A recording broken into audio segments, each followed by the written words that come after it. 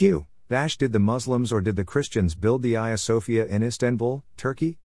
The question, asked by S. Conceição, was originally answered by the author, in brief, on November 19, 2017. At Quora.com.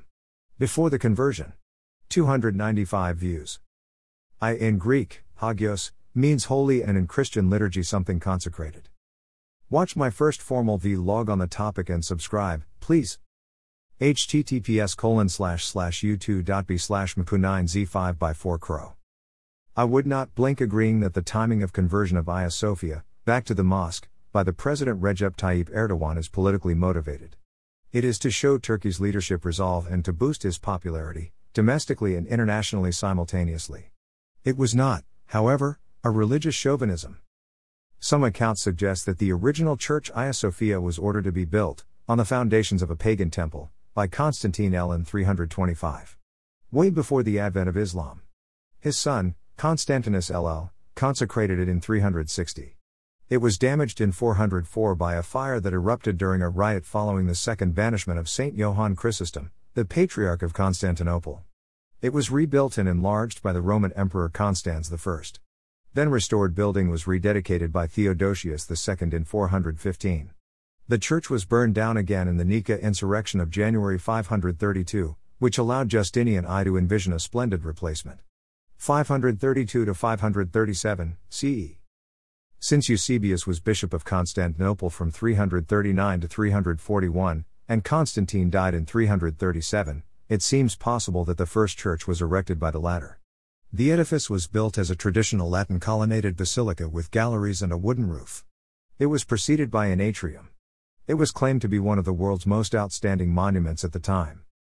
Socrates of Constantinople, writing in 440, however, claimed that the church was built by Constantius II, who was working on it in 346. A tradition which is not older than the 7th or 8th century, reports that the edifice was built by Constantine the Great. Zonaras reconciles the two opinions, writing that Constantius LL had repaired the edifice consecrated by Eusebius of Nicomedia after it had collapsed. Yet another account suggests that this cathedral was completed by the Byzantine king, of Eastern Roman Empire, Justinian I in 537 as an epitome of Byzantine architecture.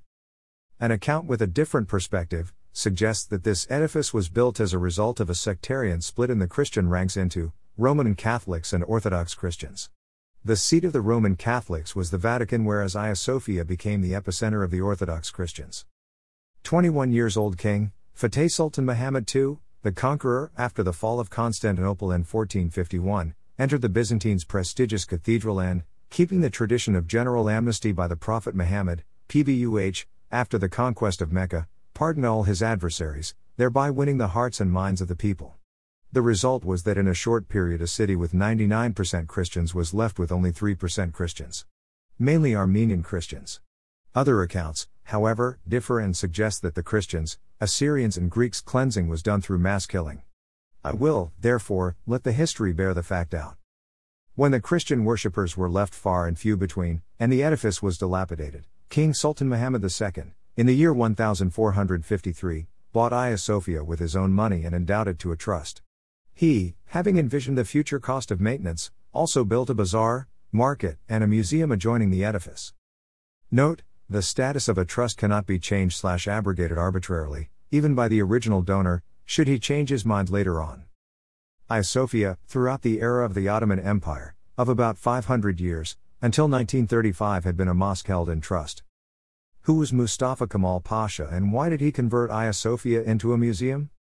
There are several interesting accounts about his background, his rise to the esteemed position of father of the Turks and about his dubious behavior, in a wider context, relating to Islam. He is a highly revered heroic figure, not only for Turks but also for most of the Muslims. May not, however, be so for the Arab Muslims. When the Grand Vizier, Ahmed Pasha, of the Ottoman Empire planned to ratify the Treaty of Sèvres, in 1918, the nationalist Turks headed by Kemal Ataturk defied the king's will and revolted. Turkish parliament and the people refused to accept the treaty without substantive changes. Although, it was he who signed the Treaty of Lausanne in 1923. This established the Republic of Turkey, and Mustafa Kemal became the country's first president. Kemal Ataturk in the last 150 years of Muslim history was the first leader, who not only defeated the coalition of the colonial powers, which included Britain, France, Italy, Greece, and Bolsheviks supporting Armenians, but also expelled them out of Muslim Turkey. Interestingly, American President Woodrow Wilson was planning to establish a Christian Armenian independent state out of Turkey, but Kemal Ataturk, the hero of the Gallipoli War, 1916, trashed his planning by defeating Western colonialist forces one by one. Turkish parliament granted him the title of Ataturk, Father of the Turks. Parliament also made him Field Marshal and awarded him a title of Ghazi after defeating Greeks in the Battle of Sakarya in 1921. Mehmed Vahid-ud-Din V, the last Sultan of the Ottoman Empire, was forced to abdicate the throne and exiled to Italy in 1922. It prepared the way for declaring Turkey the secular republic under the leadership of Mustafa Kemal Ataturk. In 1923, after signing Lausanne Treaty, President Kemal Ataturk, contemplating to keep Turkey out of the well-conceived impending World War II, approached Balkan states and Greece. Greece had been under the Ottoman rule for 500 years, to sign the Balkan Pact. Greece suggested declaring Hagia Sophia a church, as a goodwill gesture. Kemal Ataturk capitulated, therefore in 1934, abrogated the Hagia Sophia Mosque Trust and declared it a museum instead. The idea was that the old structure would need a huge sum of money to be restored and maintained, therefore, declaring it a museum would not only generate funds for it but goodwill for secular Turkey also. It did happen, and UNESCO declared it, in 1985, E Britannica, a World Heritage Site, and has been maintaining the building ever since, for almost 80 years. Note, there are some suggestions that President K. Ataturk's signature was forged on the conversion decree. Another account about Kemal Ataturk suggests that he belonged to a Jewish sect, Donmei or Crypto-Jews, created by a Roman Iot rabbi from Smyrna named Sebastian Zavi. Sebastian Zavi declared himself as the long-awaited Messiah. Exploiting the pronouncement made by Musa bin Maimon, Maimonides, about the coming of the Messiah. Sebastian Zavi, even at a young age, displayed great brilliance and became an accomplished Talmudic and Kabbalistic scholar. Between 1642 and 1648 he lived in semi-seclusion and began to display character traits that psychologists describe as manic-depressive. His following was, nevertheless, spreading far and wide. Turkish Sultan finally arrested him and forced him to renounce the prophethood. Sebastian Zavi offered to accept Islam and renounced Judaism, taking the new name Aziz Mehmed Effendi. This way he ostensibly became a Muslim but clandestinely remained a Jew. Hypocrite. Kemal Ataturk, according to this account, belonged to this hypocrite Jewish cult Donmei, hence declared not only Hagia Sophia a museum but also Turkey a secular republic. Mustafa Kemal Ataturk was a Freemasonry, initiated into Freemasonry in 1907 in Macedonia Resort, Lodge No. 80 under the Charter and Constitution of the Grand Orient de France. It was likely his involvement at a young age in Freemasonry that inspired his idealistic tendencies in life. He believed that modernization necessarily entailed westernization, and he established a policy of state secularism, with a constitution that separated the government from religion. Although he believed he was advancing the country, not all of Mustafa Kemal's reforms were warmly received. His policy of state secularism was particularly controversial, and he was accused of decimating important cultural and religious traditions. https://shakir2.wordpress.com/2019/10/21/ Separation of Church and State in Christianity, Rejection of Mass Participation in Election, Democracy, Nationalism, Patriotism, Allegiance in Islam. Kemal Ataturk, while in a position of strength, accepted/enforced many controversial, anti-Islam measures, which afford credibility to the above assertions. Unless he was naively influenced by the Western modernity and secularistic trends of his time, as many Western-educated Muslims, with scanty knowledge of Islam, think even nowadays.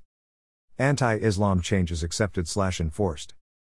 He changed the azan, call for prayers, chanting from Arabic to the Turkish language. He changed the Turkish language script from Arabic to Roman, Latin, so that people eventually would not be able to read/understand Arabic and Quran. Mosques were locked except for a brief interval of prayers, preventing any religious education or discourse. Keeping or carrying the Holy Quran was forbidden. No Hafiz was allowed to be a high-ranking army official. Changed the name of Istanbul city to Istanbul. The Dardanelles, Bosporus, Straits was made an international waterway, with the Ottoman Empire having no control over it. Certain ports near to Constantinople were declared free zones as they were deemed to be of international importance. This deprived Turkey of huge amounts of tariff collection. Accepted the restrictions on the exploration of natural resources, such as oil and gas. The army was made custodian of the secular Turkish constitution, to perpetuate the secular character of the previously Islamic state. Economic and political restrictions were also accepted. The Ottoman Empire had the control of its finances and economy taken away from her and handed over to the Allies. Kemal Ataturk, in the face of Balfour Declaration, acted as a vanquished, instead of an ally, Germany, acquiescing to the dictates of the Protocols of the Elders of Zion. Although, officially, he was pursuing the Six Arrows policy: republicanism, nationalism, populism, statism, secularism and revolution. https://shakir2.wordpress.com/2017/10/25/ Breakup of Ottoman Empire through British conspiracy/ Conclusion: legally or morally only UNESCO has a right to object to the status change of Hagia Sophia, for it has spent huge sums of money on this edifice as a museum. Although originally it was built as a church but was sold and bought legally and for consideration and the title held in trust, which cannot be changed/abrogated arbitrarily. Turkish Supreme Court on this very ground annulled the decision taken by Kemal Ataturk in 1453 and ordered its restoration to its original status, a place of worship, a mosque. A site/building declared a national heritage also gives the owning state the right to its adaptive use, any way suitable/beneficial. Turkish President, Recep Tayyip Erdogan, has changed a museum, not a church, into a mosque, assigning only a portion of the edifice for Muslim prayers while the remaining parts will still be open to the general public, as a tourist attraction. These arguments, when considered rationally and logically, would repudiate any objection, especially that of religious chauvinism. https://shakir2.wordpress.com/2018/12/14/behemoth Turkey/ Comment/feedback/share/like/follow